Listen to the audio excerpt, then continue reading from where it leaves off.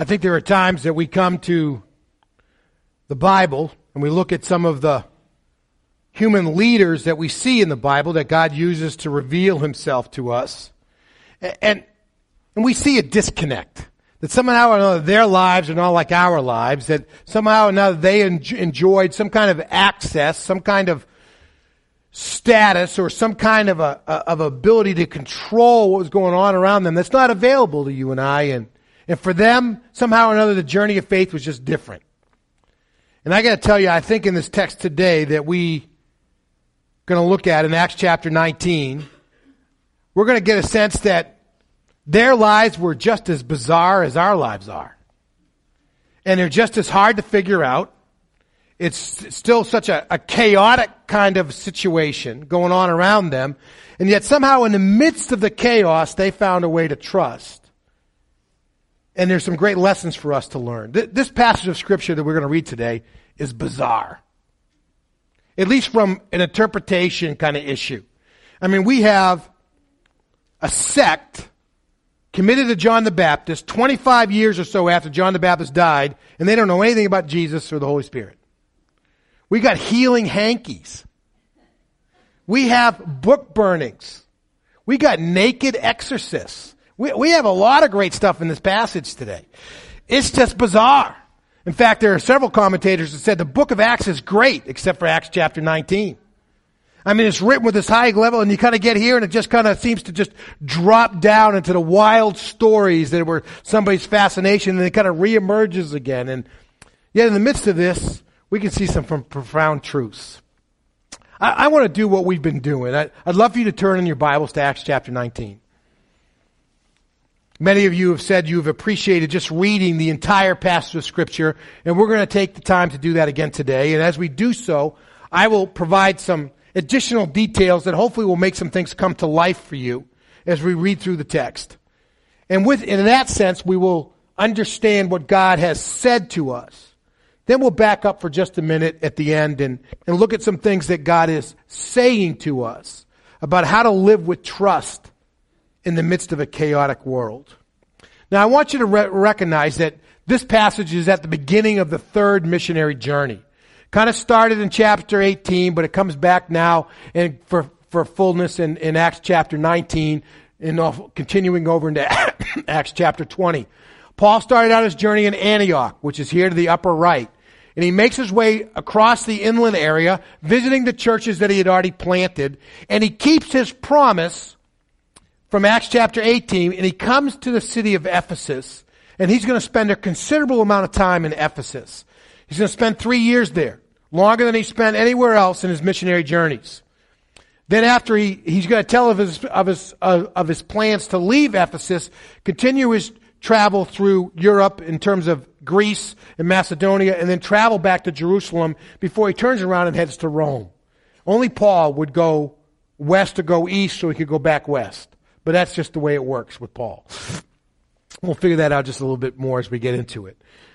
So we're going to find Paul arriving in Ephesus at the beginning of this chapter. And he's going to spend 3 years there. He's had a brief introduction to them in Acts chapter 18. We're on his trip back to Jerusalem, back to Palestine, into the church of Antioch. He had spent some time in Ephesus, just a short period of time, and they invited him to come back, and he's there. Now, Ephesus is a major city. It is the economic center of the region.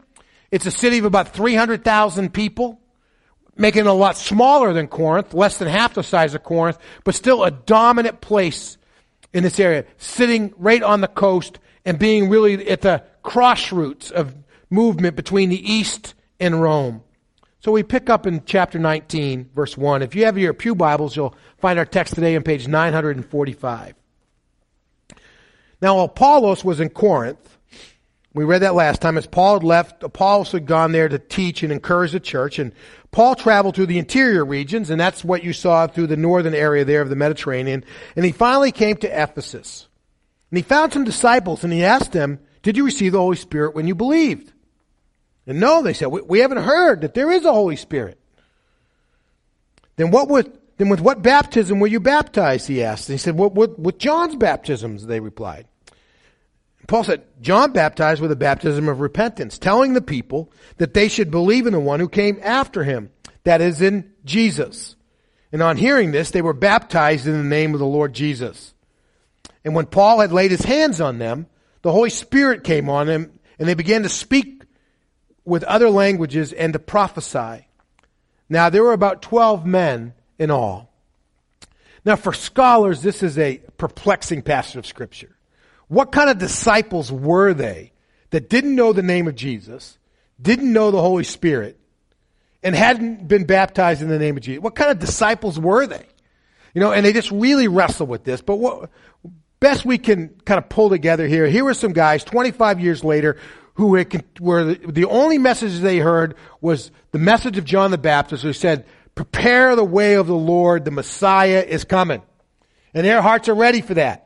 And they've been baptized with an expression of the fact that they have readied their hearts for the coming of the Messiah. And along comes Paul, and he finds these guys devoted to God, but they don't know about the Holy Spirit. They don't know that the Holy Spirit's come. They don't know that the Holy Spirit is now indwells a person and empowers a person. They don't know about salvation in the name of Jesus Christ. But when they hear it, they respond. And God brings them into the fold.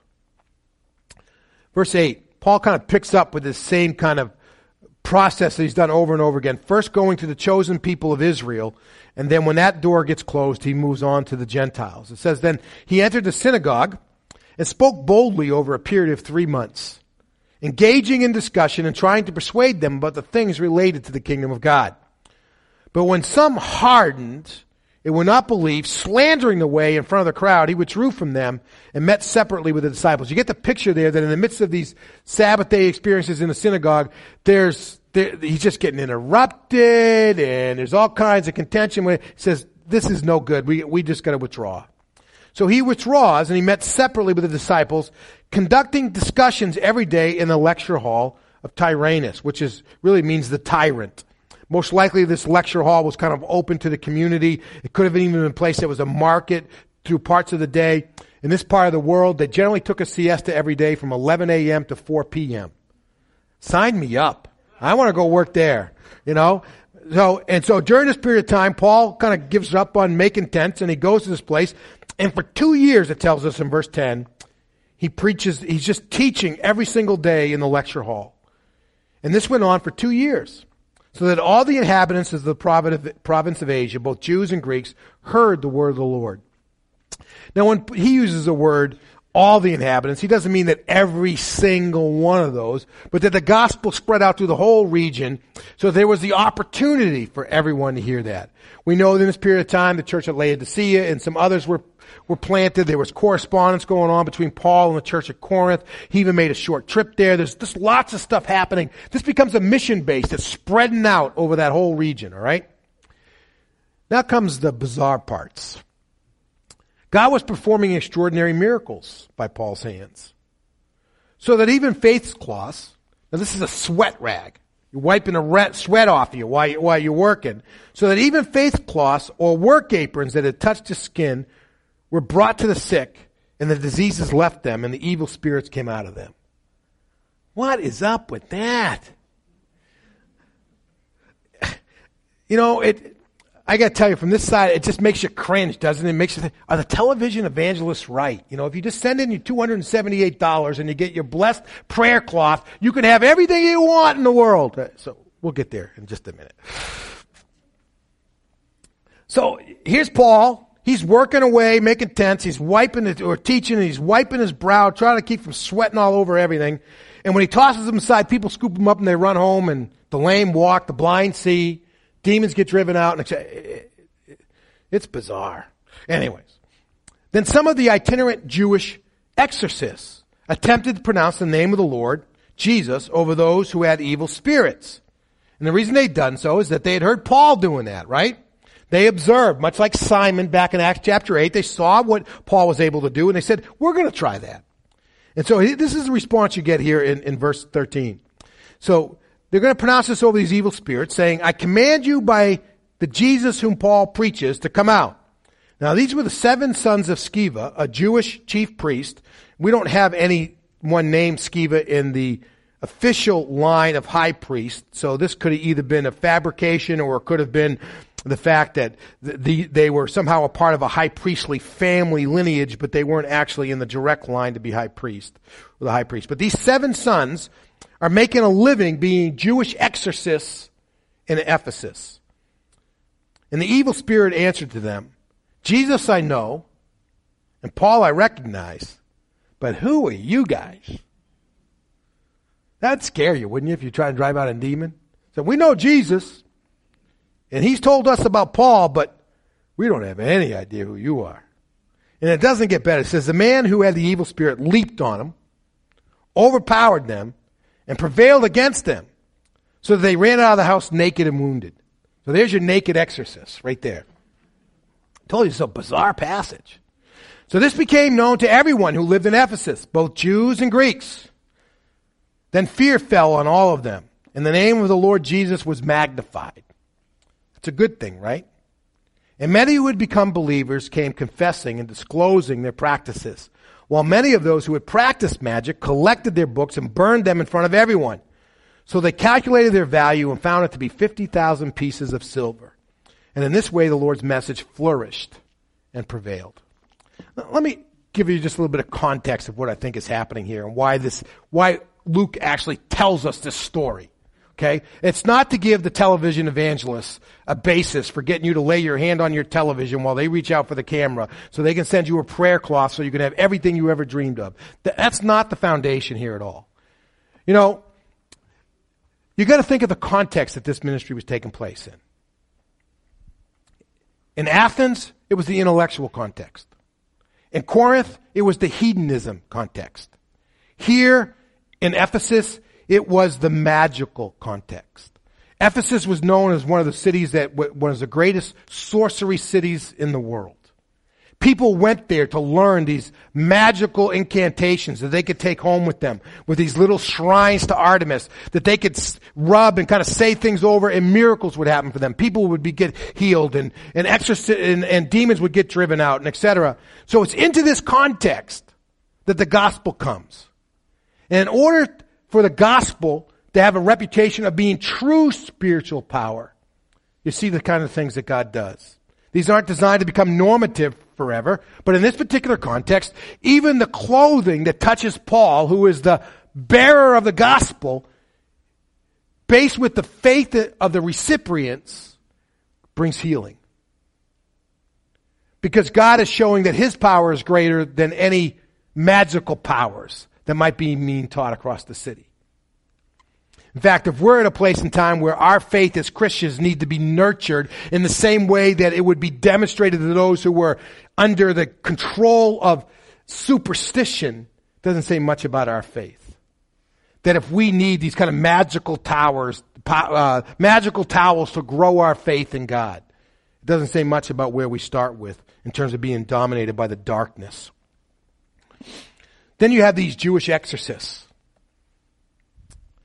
The demon possession was believed to be very common in Ephesus and etc., and they were constantly doing this. And the Jewish exorcists were among the favorites to be called upon because they talked the funniest. They had these fancy words like Elohim and Yahweh and other kinds of things that nobody else knew really what those were. And they sounded really cool and powerful when they were saying them over the people who were demon possessed. So these guys were in popular demand. And just like Simon, they see Paul, and Paul can just say, "In the name of Jesus, come out." And they would be delivered. And they're saying, this could be a great franchise if we could get this, right? And so they practice the same thing. They go, go in, we'll try to cast this guy out and say, in the name of the Jesus whom Paul proclaims, leave this person. And the demon says, well, I know who Jesus is. James 3 tells us that even the demons know that Jesus is the Son of God. That doesn't mean that they're redeemed. It just means that they recognize that Jesus is the Son of God. And I know Paul's his messenger, but I don't have any idea who you guys are. And with that, and they just get brutalized. And in that, you see that the power of God is being put on an plane, an elevation that nothing else can reach. And the city is changed. So much so that believers who had continued to embrace part of the world by keeping their magical books, hey, if Might as well try everything, right? We got faith in Christ. We'll keep the other stuff too. We could maybe make life work somehow. Even these guys come under conviction that we need to separate from this, and they burn these books. They don't want anybody else to have them because they lead people astray, so they burn them. It says they were worth 50,000 pieces of silver. Let me do a little math for you, okay? If a piece of silver was a drachma, which is what is believed, that was equivalent to a day's wage. Now, 50,000 drachmas would add up to 137 years of working for the average person. Now, you just use a number like, let's just say 30,000. If you want to say that in our culture, the average worker makes $30,000 a year, that means these people burned up $4.1 million worth of books. They didn't sell them on Craigslist. They didn't sell them anonymously on eBay, and pocket the money in the back door or whatever. They didn't say, well, give 10% to the church, They just sacrificed it all. $4.1 million worth. God can do some interesting things at times, right? So the city's being changed. That should be the testimony about every church, that its community is changed because of the presence of the church. So when that happens, when the community's getting changed, not everybody likes it. And that's the rest of our story.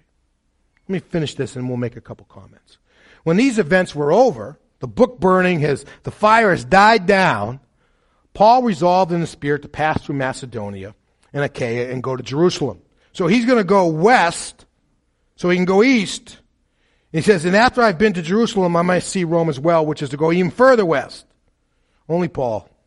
So after sending two of those who assisted him, Timothy and Erastus, to Macedonia, in other words, he sends folks on to Philippi to prepare the church for his arrival, he himself stayed in the province of Asia for a while. And during that time, there was a major disturbance about the way. That's reference to Christianity. For a person named Demetrius, a silversmith, who made silver shrines of Artemis, provided a great deal of business for the craftsmen. Now, little context here. Artemis, also known as Diana, was the god of Mother Nature. There were shrines all over the Roman Empire, 33 of them at last count, that were dedicated to the worship of Artemis or Diana. One of them was even in Rome. But the center of the cult was in Ephesus. In fact, the structure that was the temple of Artemis was one of the 7 wonders of the ancient world. It was on a mount, kind of above the city. The platform, the temple mount was 80,000 square feet. The building itself, the temple, was 165 by 345. Now, to give you an appreciation, the front of our building is 180 feet long, but at its deepest place, it's only about 110 feet deep. So you imagine a building that's as wide as ours, but it goes for 345 feet, 3 times as far as ours. It was 57,000 square feet. In the middle of it was a huge altar, over 20 feet square, and on it sat this image that had been carved out of a meteorite of Artemis, which was a multi-breasted woman that they had carved out of this meteorite, showing her ability to nurture all of the world, kind of thing, all of the earth. And this was big business. People came from all over the world to Ephesus to worship before Artemis. In fact, the temple had become so wealthy, it was the primary financial institution in the entire region. That's where you deposited your money, and that's where you got your loans. It was a dominant thing. And it's being threatened by the gospel. And the world doesn't like it. So look at Demetrius here. He says, when he had assembled them all, as well as the workers engaged in this type of business, he said, men, you know that our prosperity is derived from this business. In other words, we make our living doing this stuff. And you both see and hear that not only in Ephesus, but in almost the whole province of Asia, this man Paul has persuaded and misled a considerable number of people by saying that gods made by hand are not gods. Doesn't that sound ridiculous? We'll get back to that. Hold on. So not only do we run a risk that our business may be discredited, but also that the temple of the great goddess Artemis may be despised and her magnificence come to the verge of ruin. In other words, if we don't stand up and fight for our God's not going to get to be God anymore. That sounds kind of ridiculous. We'll get back to that. The very one whom the whole province of Asia and the world adore. And when they heard this, they were filled with rage and they began to cry out, "Great is Artemis of the Ephesians." Now, you mixed the economy with civic pride with religion, you're going to get a mess. That's what they get. He calls on all of them. He calls upon their livelihood. He calls upon their civic pride and being the host of the temple Artemis. And then he calls upon their religion, and it creates a mob. So the city, it says in verse 29, was just filled with confusion. They all rushed together into the amphitheater. This amphitheater probably sat 25,000 people, as they can tell from excavations. It's a huge mob that's gathered together. And they all rushed together. And dragging along Gaius and Aristarchus, Macedonians who were Paul's traveling companions. Though Paul wanted to go in before the people, the disciples wouldn't let him. Even some of the provincial officials of Asia, who were his friends, sent word to him saying, pleading with him not to take a chance by going into the amphitheater. Meanwhile, some were shouting one thing and some another because the assembly was in confusion. And most of them didn't even know why they had come together. They just followed the crowd, right? That's the way we do most of life, right? We just follow the crowd. Then some of the crowd gave Alexander advice when the Jews pushed into the front. So motioning, with his hand, Alexander wanted to make his defense to the people. But when they recognized he was a Jew, a united cry went up from all of them for about 2 hours. Great is Artemis of the Ephesians. It's interesting that probably the reason why Alexander's getting pushed to the front here is saying, you got to get up there and tell them, this is the Christians. It's not the Jews. This is the Christians who are doing this. It's not the Jews. We've been in your city for a long time. We've never threatened your livelihood. But they won't hear a word. However, when the city clerk had calmed the crowd, he said, men of Ephesus, what man is there who doesn't know that the city of the Ephesians is the temple guardian, the great Artemis, and of the image that fell from heaven? Therefore, since these things are undeniable, you must keep calm and not do anything rash. For you have brought these men here who are not temple robbers or blasphemers of our goddess. So if Demetrius and the craftsmen who are with him have a case against anyone, the courts are in session, and there are proconsuls. Let them bring charges against one another. This is not the way to handle this situation. It says, but if you want something else, it must be decided in a legal assembly. In fact, we run a risk of being charged with rioting for what happened today, since there is no justification that we can give as a reason for this disorderly gathering. And after saying this, he dismissed them gently. Now, this last part really is Luke again trying to point out that civil authorities didn't find anything wrong or illegal or troublesome about Christianity. His argument here is, you guys have created this huge mob. We filled this amphitheater. We don't have a permit for this. And if we don't cease and desist and go home in a hurry, we're going to lose our right to be a self-governing city. The Romans are going to move in and impose martial law, and they're going to take over. We got ways of handling this stuff. Let's get it over with. Let's do it that way. And he dismisses them. And with that, we conclude Paul's time in Ephesus. Now, bizarre story. Healing hankies, naked exorcists, riot mobs, etc., etc. Is there anything that we can learn out of this chaos for ourselves today? Let me just try to point out a few things to you that God spoke to me. We've seen what God said. Maybe these are some things that he's saying to us. I find this story of the 7 sons of Sceva just fascinating. Here are these Jewish exorcists who pick up the Christian lingo and then think they can go use it with the same power as Paul. You know, I think there are times that you and I think that just by mastering the Christian language, we come to experience the full power of God. Doesn't work that way. Doesn't work that way.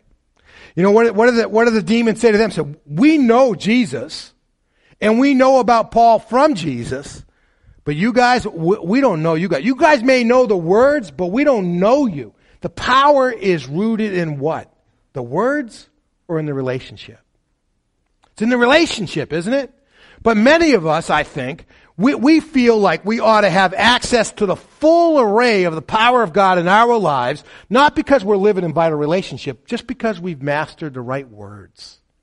We can sit in a life group. We can sit in a Bible study group. We can be in a Sunday school class. We can come to one of these. We can teach kids or whatever. And we know all the Bible stories. We can talk about David and Goliath. We can talk about Moses and the Exodus and the walls of water. We know all the stories. We can talk about, the Good Samaritan, etc. We know the words. We've mastered it all. So where's the power? The power doesn't come in the words. It comes in the relationship. Just because a person is fluent in Spanish doesn't make them a native of Spain. You know what I mean? And somehow or another, we think that if we can just master the church language, that somehow or another that's enough for us to be satisfied. And then we go out and live our lives and we're trying to invoke our faith somehow and we wonder where the power is. And that's because we've neglected the relationship. Because Jesus doesn't know us and we don't really know Jesus in a personal and powerful way. So one of the ways that you and I can come to live with a real spirit of trust, with a spirit of strength in the midst of all kind of chaos, is don't do it by your words. Do it by your relationship with God. Second thing I want you to see in this text that strikes me so strongly is Paul's in the text. Paul's in Ephesus, and he's teaching for a couple of years. And in the midst of that journey, here are people who are followers of Christ, and they still got all kinds of stuff from the world that's in their lives. They still got the magic books, Hey, listen, we got to diversify here. Can't put all of our eggs in one basket. But when God clearly shows them truth, that His power is greater than all the other power, they change. They make a huge sacrifice. They're not going to sell them on eBay. They're not going to try to get rid of them on Craigslist or whatever. They're just going to sacrifice $4.1 million and be obedient to what God has shown them. And what you see here is that you've got these 7 brothers who are trying to manage the power of God. But when the power of God becomes to manage us, we really begin to grow. Scholars love to look at this and talk about progressive sanctification. They were learning new truths as they went, and as they discovered this new truth, they brought their life into alignment with it. I got to tell you, folks, that is the journey that every single one of us is on. Is discovering new truths that God is confirming to us, and as we do so, we bring our lives into alignment with them. But when we reach a place where we're trying to manage the impact of God in our lives, instead of letting God's power manage us, we're in a difficult place. But if we're going to go with God, we have to grow. We have to change. Even if at times it may mean that we have to jettison things from our lives that were costly, maybe even priceless to us. One other thing just jumps out to me is this guy Demetrius. Here's I assume that since he's the leader, he's a pretty capable guy. He's a good thinker, right? He's the guy who's able to get all the craftsmen together. This is big business, so he's kind of like the leader of the pack. And he gets them all together and he says, if we don't do something, people are going to stop believing that this little junky jewelry we make that people can take home with them, they're gonna not recognize that those things are really God. How can you come to believe that? Here's a guy who's working in the shop, making this stuff, hanging it on the neat little, silver necklaces, putting it on people's necks, and they're ready to take it home. And he's convinced that the stuff hanging around his neck that he made himself is really God. How do you get there? How do you get to a place where you know that if I don't stand up and fight for God, that somehow or another the honor of God is going to disappear and they're not going to get to be God anymore? The truth is, when you and I begin with anything but God, we're going to land up with bad theology. We're going to land up with wrong thinking about God. The particular case here is they started with their wallet, and with that they landed up with bad theology. If any of these beliefs is bad for the bottom line, it can't be right. So we got to find something else in its place. We can do that all the time, can't we? I don't know. We could go in lots of different directions with this, but somehow or another we can consider, you know what? If this doesn't make me happy, then it can't be what God wants for me. That's what we bring most often. And when we start with happiness over holiness, we land up with lots of bad theology. Lots of bad theology in our lives. And it's prevalent. Because it's one of the reasons why the church struggles with having enough resources financially to do its work, and people struggle with being stewards. It affects the way we practice our sexual ethic in our relationships, and it has to do with the way we serve and our commitment to the kingdom. Because somehow or another, if it doesn't make me happy, it can't be what God really wants, and we end up with all kinds of bad theology. But if you and I are going to be the kind of people who can live with great trust and with the great power of God that allows us to stand in the midst of the chaos that is our world and still thrive as people of faith, we have to be people who start with God first. With God first. Who allow God's power to manage us. Because we're living in relationship. Not just having mastered the words, but we're living in relationship with God. It's not like I can just say to my wife, I love you, but it's in the way that I relate to her that the power in a relationship comes. You get it? God wants us to get it. Let's pray together.